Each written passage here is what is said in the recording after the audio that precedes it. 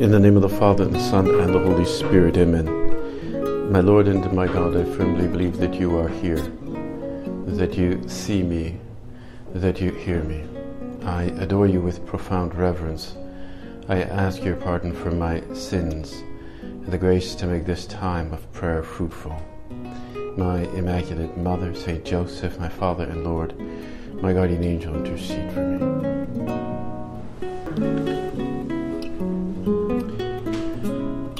Let us begin our prayer this morning by quoting from a passage from St. Paul's letter to the Corinthians, 2 Corinthians, chapter 6. He says, as God's co-workers, we urge you not to receive God's grace in vain. For he says, in the time of my favor I heard you, and in the day of salvation I helped you.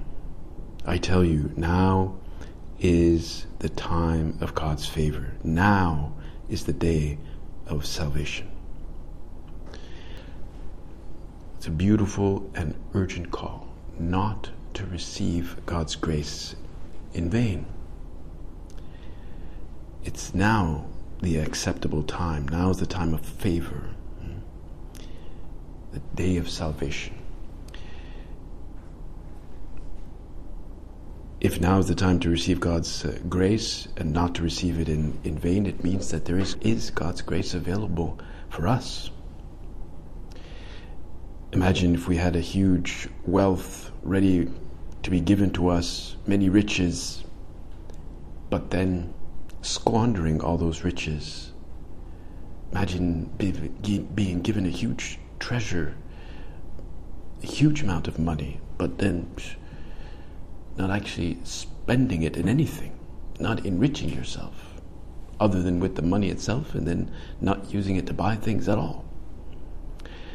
I've heard stories about people who win the lottery, and it seems that some guy made a study of all the people, I don't know where, but yeah, all the people who had won the lottery. He went back after years or something after they had won, and a huge percentage of the people who had won the lottery had ended up wasting millions of the dollars that they had won. And it was amazing to read how many of them had been asked years later, after they had won, what they wanted. And many of them said, I wish I had not won the lottery. Because they had understood they had squandered it, and suddenly all these supposed friends were attracted to them, and suddenly they had a great difficulty identifying the true values in their life. We have won the lottery.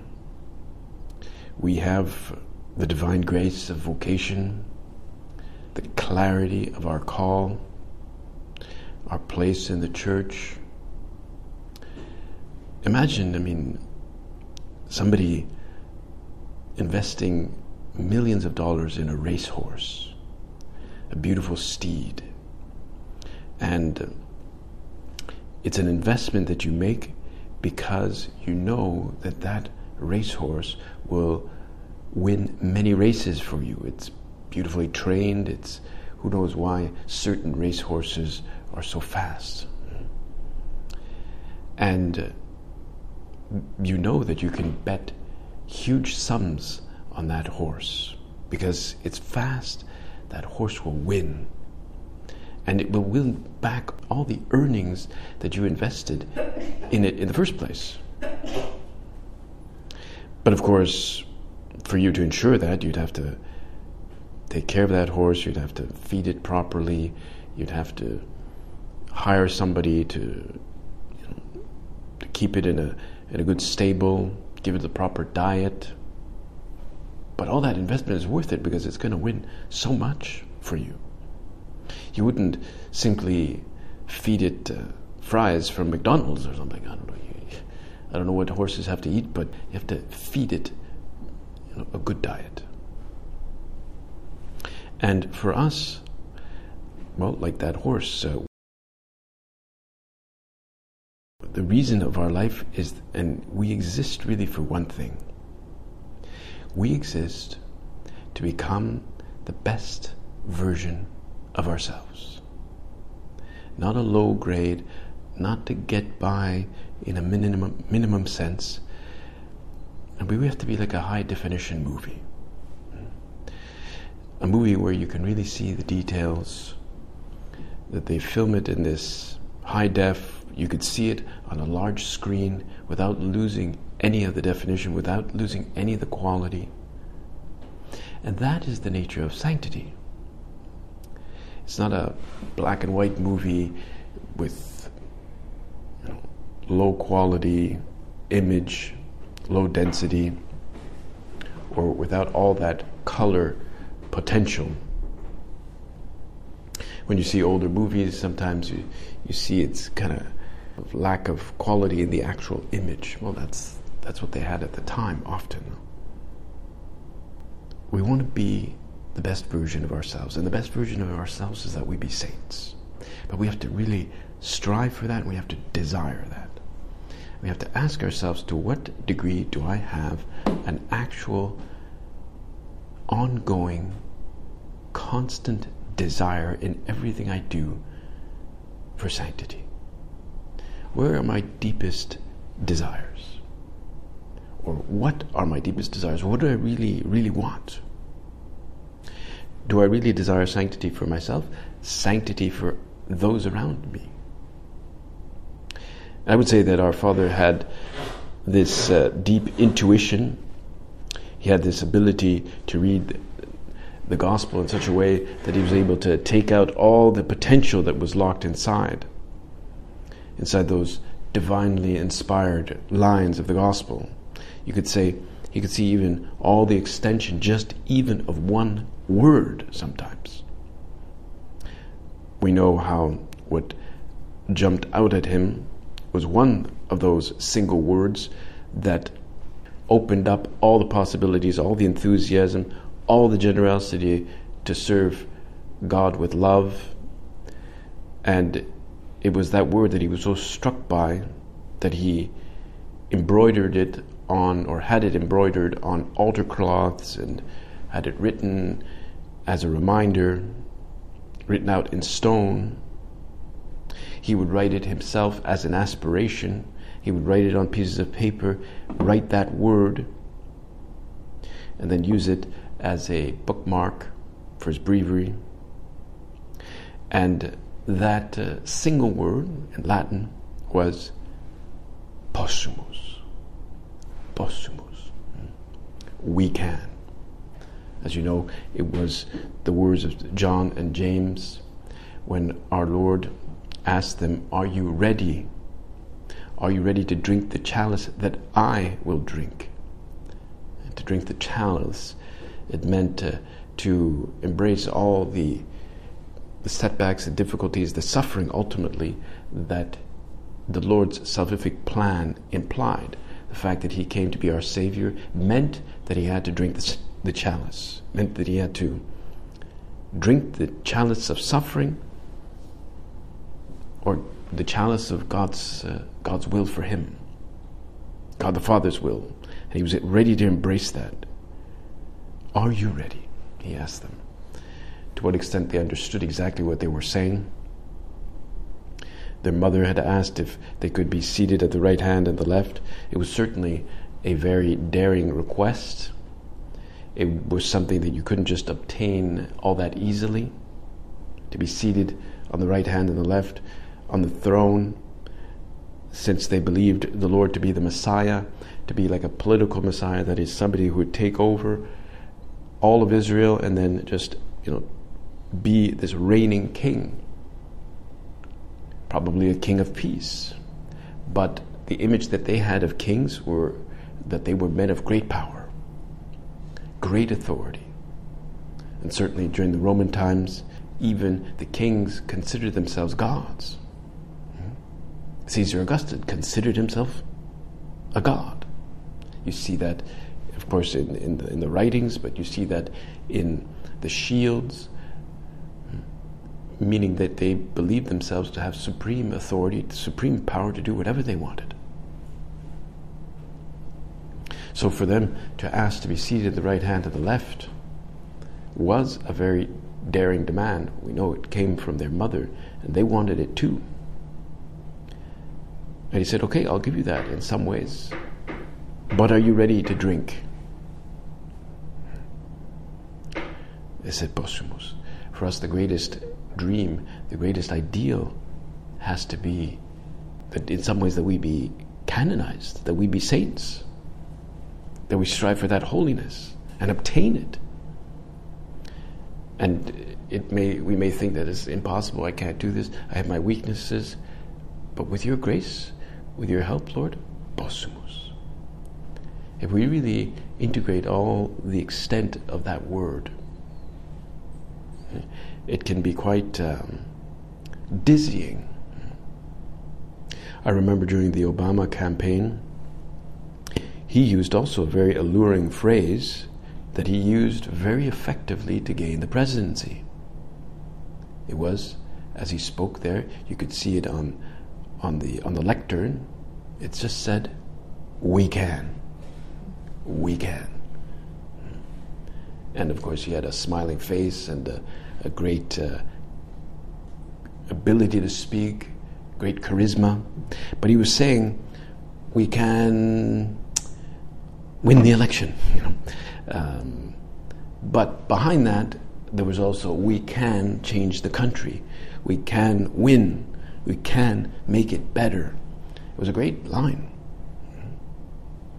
And well, for our father, for St. Josemaria, it was the conviction that we can struggle, we can fight harder, and God will grant us the grace to scale the heights, the real heights, the measurable heights of sanctity. We can. And it's not just a slogan, ultimately for us, to win an election, to win recognition, to even affect change. It's not just a slogan. It's deeply an expression of faith and courage. We can ask ourselves, how often have I said that? That aspiration, this is called an aspiration, it's not a slogan, but an aspiration of faith. Possumus, we can. And it's not possum, it's not just I can, because, well, alone I can't. But together with God's grace, together with the help of each other, together with the intercession of the saints, with our Blessed Mother, we can. We can fulfill that dream, which is why we whistled in the very first place, because this was the pathway to sanctity that our Lord invited us to embrace. We can. It has to fill us with wonder. It has to fill us with enthusiasm with regards to what we can do. And that we can, it's our sanctity, it's our growth in the virtues, it's becoming the best version, but it's also we can affect change around us so that others can also say, we can, possumus. But for that to happen, it's clear we have to be filled with great desire, a deep abiding desire, even if it gets hard. It has to be our dream. After the war in Germany, with all the rubble and all the churches destroyed and all the buildings destroyed, there was a story of some people going into an old Gothic church that had been basically left in rubble, and they were trying to figure out what to do with all this. And they found a large wooden crucifix. It was a beautiful Gothic crucifix with great expressivity, but the arms were ripped off in some explosion. And all they found was the body, but without the arms. An armless Jesus. And they began fixing up the church, and of course, they kept this beautiful carving aside, and they were wondering, well, what do we do with this? Can we use a crucifix that is without arms? In the end, after much deliberation, they decided to keep it, and they set it up as an altarpiece, just as it had been found, with all its, scratches and brokenness. And they set it up with an inscription that said, "You are my arms. You are my arms." And it became an image that a lot of people were inspired by. You are my arms. In some ways, he's saying you can do it. You are God's arms in the world, because He needs men and women in the world to bring about this desire for sanctity. God sends us out so that He may come closer to this ailing world, which so often cannot find a physician that can restore it to health. We can talk to many people about the love of God, about His mercy, and we can talk to them with that hope that can generate in them, when we talk to them about how hope, it can generate in them real desires. The same, if you like, the same hope that God sees in each one of them. That it is only in Him that they will find salvation. It's only in Him that they will find the words of eternal life. It's only through the prism of the love of God that they can do their work, live their family life, in a way that is truly, inspiring and will lead to sanctity.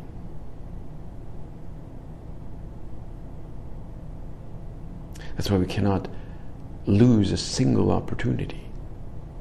We lose opportunities sometimes through procrastination of our duty, sometimes through mere laziness, attachment to comfort, weariness, human respect. Those are all opportunities. Those are all ways in which our opportunities are lost. As though we had the lottery ticket, but then we squandered it. We cannot be the arms of Jesus unless we are saints. Unless we re-examine our desire for sanctity. Do you really want to be the arms of Jesus? Well, we have to re-examine. Do I want that? In other words, do I want that sanctity? Do I want to play that role that ultimately the Lord had to be Savior? Because He saved us, but to save us means that He gives us the possibility, the opportunity, the occasion to change and to be saints. To be the Savior does not mean that He kind of just puts a check mark by our name and we're good. We can get on the plane. It's not just like the QR code on our phone to get on the plane because we've been vaccinated. To get on the plane, we have to be saints. And canonizable sanctity is not just getting by, or at least not being in mortal sin. Not to be in mortal sin cannot be our goal or our ideal. We have to be sinners who love Jesus Christ with all our heart, our soul, and our mind.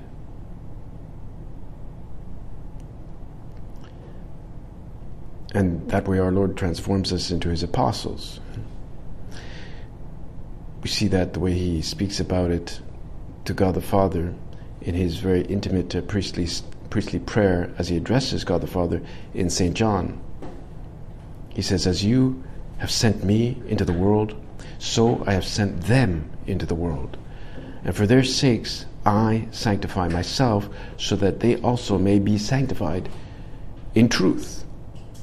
I ask not only on behalf of these, but also on behalf of those who will believe in me through their word, that they may all be one. As you, Father, are in me, I am in you. May they also be in us, so that the world may believe that you sent me. That intimate dialogue that our Lord Jesus had with God the Father, with that intimate desire that they be sanctified, that we be sanctified in the truth. Not just that we know the truth, not just that we hear about it, or that we be somehow registered. It's beautiful, really, to consider that the Lord Jesus prays for us. And what is he praying for us? He's not praying that we don't get sick or don't have a hard time. He's praying for us to be holy. He wants to see it happen. Indeed, when we pray for others, when we pray for the Pope, when we pray for the Bishop, what are we really praying for?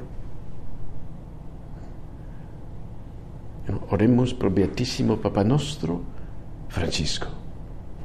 Let us pray for our Holy Father, Pope Francis. What are we praying for?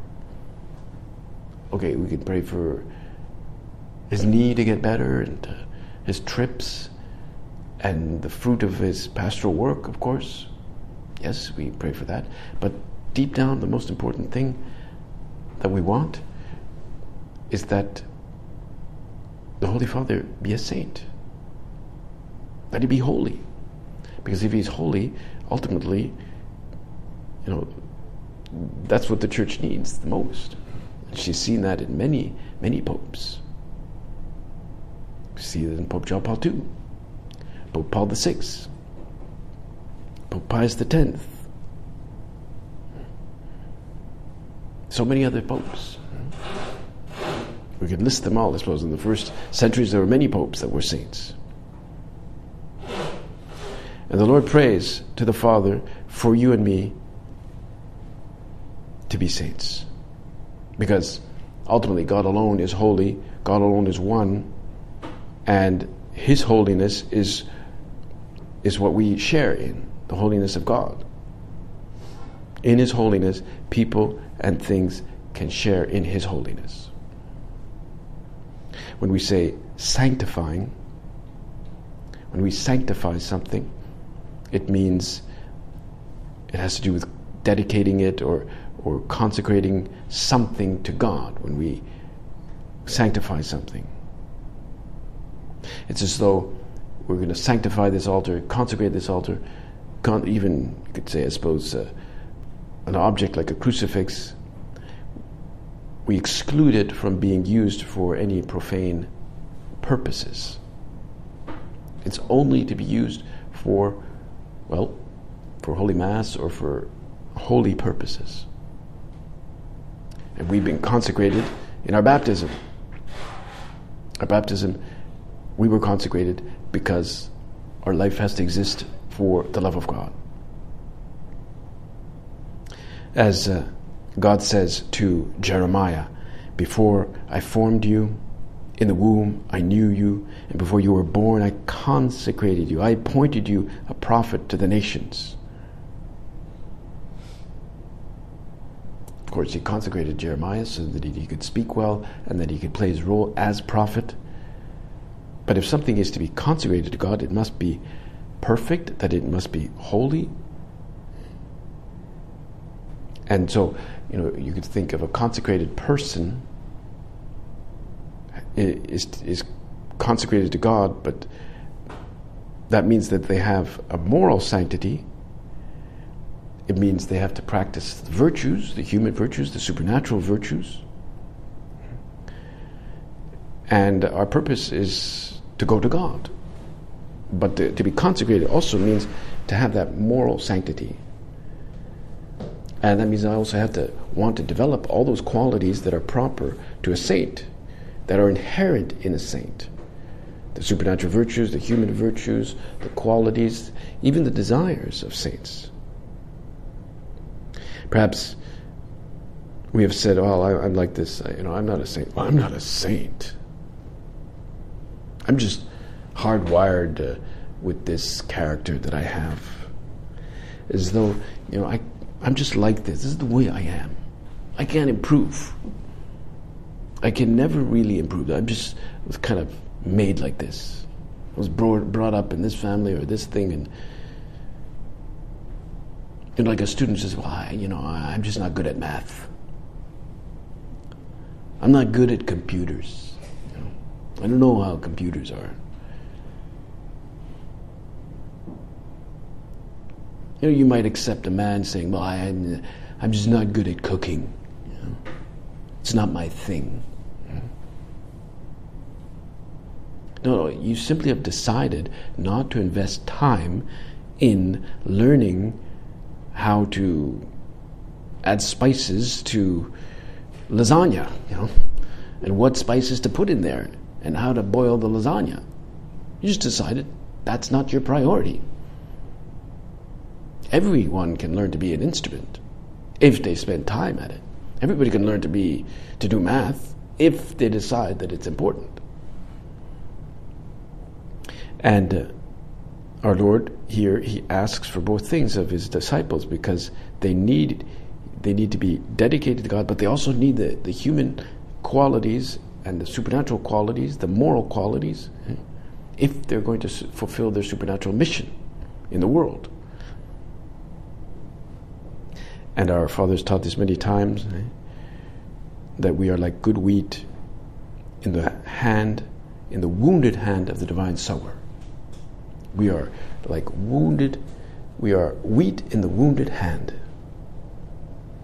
that he soaks in his redemptive blood, making us capable of prodigious fruitfulness. And then he throws us flying into the air to all the furrows of the world. It's a beautiful image, right? We can tell our Lord now, I want to be that wheat or that grain that will make for our Lord a beautiful wheat field. That's this desire for sanctity. The personal sanctity starts with a desire. Starts with the time we invest and just the effort we put into it. Our Blessed Mother will help us. She'll intercede for us. She also had to have that desire. She also had it. She'll boost that desire, our readiness to do whatever it takes to be the saints that the Lord needs for his church, for his wheat field. I thank you, my God, for the good resolutions, affections, and inspirations you've communicated to me in this meditation. I ask you all to put them into effect. My Immaculate Mother, Saint Joseph, my Father and Lord, my guardian angel, intercede for me.